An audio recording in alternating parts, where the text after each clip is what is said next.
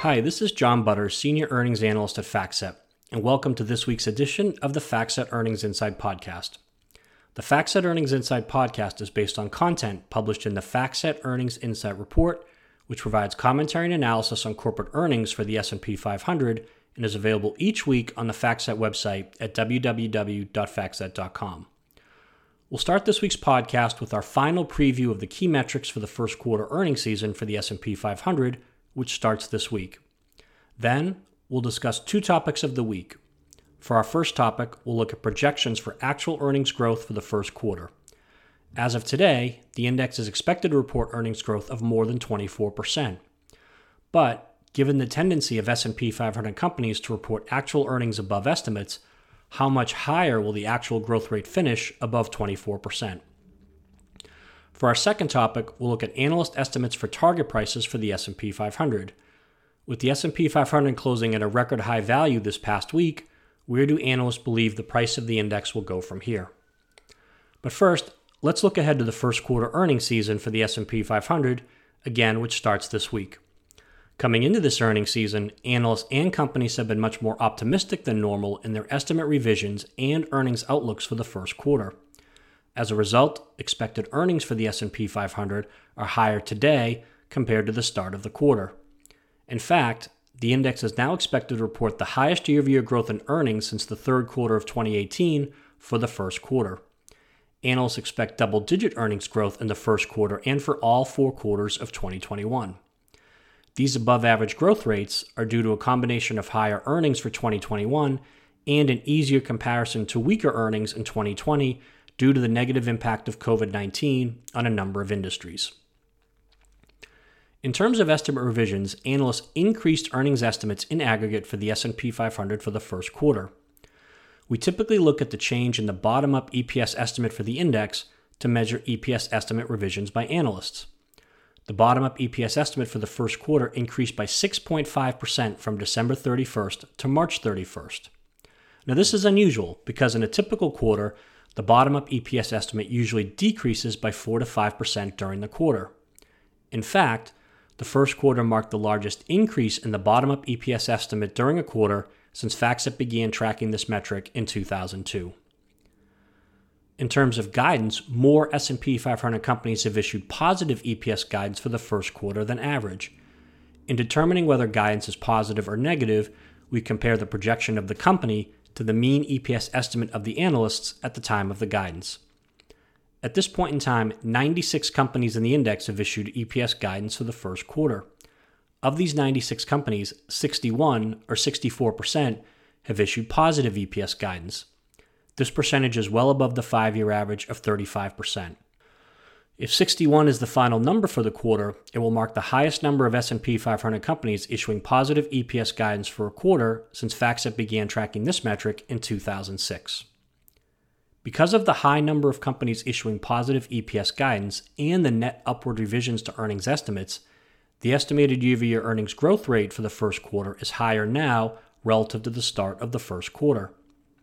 As of today, the S&P 500 is expected to report year-over-year earnings growth of 24.5%, compared to estimated year-over-year earnings growth of 15.8% back on December 31st. If 24.5% is the actual growth rate for the quarter, it will mark the largest year-over-year growth in earnings reported by the index since the third quarter of 2018. The unusually high growth rate is due to a combination of rising earnings estimates for the first quarter of 2021 and an easier comparison to weaker earnings in the first quarter of 2020 due to the negative impact of COVID-19 on a number of industries. 9 sectors are projected to report year-over-year earnings growth, led by the consumer discretionary, financials, and materials sectors. On the other hand, the only 2 sectors projected to report a year-over-year decline in earnings are the industrials and energy sectors. Looking at future quarters, analysts also project double-digit earnings growth for the remaining 3 quarters of 2021, with earnings growth expected to peak in the second quarter of 2021 at 53%. The forward 12-month PE ratio is 22.4, which is above the 5-year average and above the 10-year average. And during the week, 23 S&P 500 companies, including 4 Dow 30 components, are scheduled to report results for the quarter. Of these 23 companies, 15 are in the financial sector. High-profile companies scheduled to report during the week include JP Morgan Chase, United Health Group, Bank of America, PepsiCo, Wells Fargo, Honeywell, Citigroup, Morgan Stanley, and Goldman Sachs. Now let's move on to our first topic of the week, which is how high a growth rate could we see for S&P 500 earnings for the first quarter. As we've previously noted, the S&P 500 is expected to report year-over-year earnings growth of 24.5% for the first quarter. Given that most S&P 500 companies report actual earnings above estimates, what is the likelihood the index will report actual earnings growth of 24.5% for the quarter? Well, based on the 5-year average improvement in earnings growth during each earnings season due to companies reporting positive earnings surprises, it is likely the index will report earnings growth of at least 28% for the first quarter, which would be the highest earnings growth reported by the S&P 500 in more than 10 years. When companies in the index report actual earnings above estimates during an earnings season, the overall earnings growth rate for the S&P 500 increases because the higher actual EPS numbers replace the lower estimated EPS numbers in the calculation of the growth rate. For example, if a company is projected to report EPS of $1.05 compared to year-ago EPS of $1, the company is projected to report earnings growth of 5%. If the company reports actual EPS of $1.10, a 5-cent upside earnings surprise, the actual earnings growth rate for the company is now 10%, 5 percentage points above the estimated growth rate. Over the past 5 years, actual earnings reported by S&P 500 companies have exceeded estimated earnings by 6.9% on average. During this same period, 74% of companies in the S&P 500 have reported actual EPS above the mean EPS estimate on average. As a result, from the end of the quarter through the end of the earnings season, the earnings growth rate typically is increased by 4.6 percentage points on average, again over the past 5 years, due to the number and magnitude of the positive earnings surprises. If this average increase is applied to the estimated earnings growth rate at the end of the first quarter of 23.8%, the actual earnings growth rate for the quarter would be 28.4%. We take the 23.8%, add the 4.6 percentage point increase, and that gets you to 28.4%. If the S&P 500 reports year-over-year growth in earnings of 28.4% for the quarter, it would mark the highest year-over-year earnings growth reported by the index since the third quarter of 2010. However, during the previous 3 quarters, the second quarter of 2020 through the fourth quarter of 2020, actual earnings reported by S&P 500 companies have exceeded estimated earnings by 19% on average. During these 3 quarters, 82% of companies in the S&P 500 have reported actual EPS above the mean EPS estimate on average. As a result, from the end of the quarter through the end of the earnings season, the earnings growth rate is increased by 13.8 percentage points on average due to the number and magnitude of positive earnings surprises over these past 3 quarters. If this average increase is applied to the estimated earnings growth rate at the end of the first quarter of 23.8%, the actual earnings growth rate for the quarter would be 37.6%. Again, start with 23.8%, add the 13.8 percentage point increase, and that gets you to 37.6%. If the S&P 500 reports year-over-year growth in earnings of 37.6%, it would mark the highest year-over-year earnings growth rate reported by the index since the second quarter of 2010. Of the 21 S&P 500 companies that have reported actual earnings for the first quarter to date, 81% have reported actual EPS above the mean EPS estimate. In aggregate, actual earnings reported by these 21 companies have exceeded estimated earnings by 9.8%. Thus, at this very early stage of the first quarter earnings season, the number of companies reporting positive earnings surprises is trending closer to the number of the previous 3 quarters, while the magnitude of the positive earnings surprises is trending closer to the 5-year average.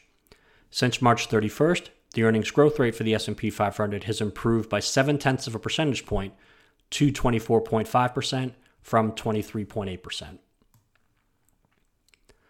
Now let's move on to our second topic of the week, which is target price expectations for the S&P 500. Last week, the S&P 500 closed at a record high value. Where do industry analysts believe the price of the index will go from here? Industry analysts in aggregate predict the S&P 500 will see a price increase of 9.8% over the next 12 months. This percentage is based on the difference between the bottom-up target price and the closing price for the index as of April 8th. The bottom-up target price is calculated by aggregating the median target price estimates, and these are based on company-level estimates submitted by industry analysts for all the companies in the index.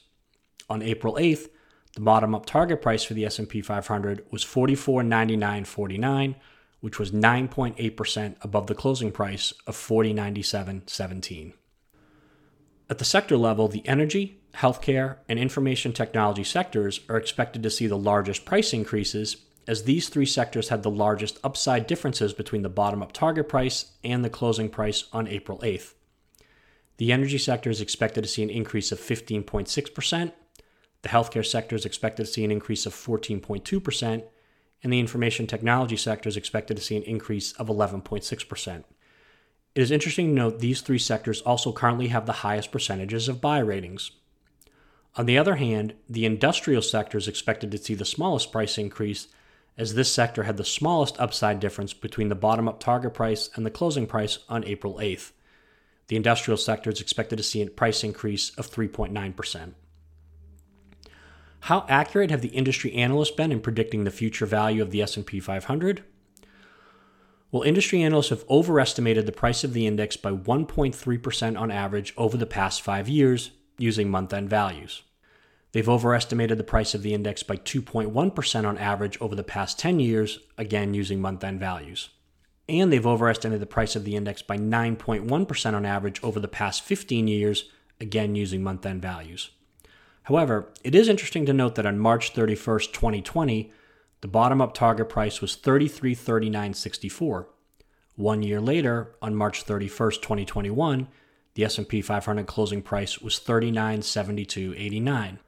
Thus, industry analysts underestimated the closing price at the end of March of 2021 by nearly 16% 1 year ago. This concludes our podcast for this week. Thank you for listening. For more information on the topics discussed today and other market-moving trends, please visit the FactSet website at www.factset.com and check out the full FactSet Earnings Insight Report, our FactSet Insight blog, and our Street Account podcasts. And of course, stay tuned for next week's edition of the FactSet Earnings Insight podcast.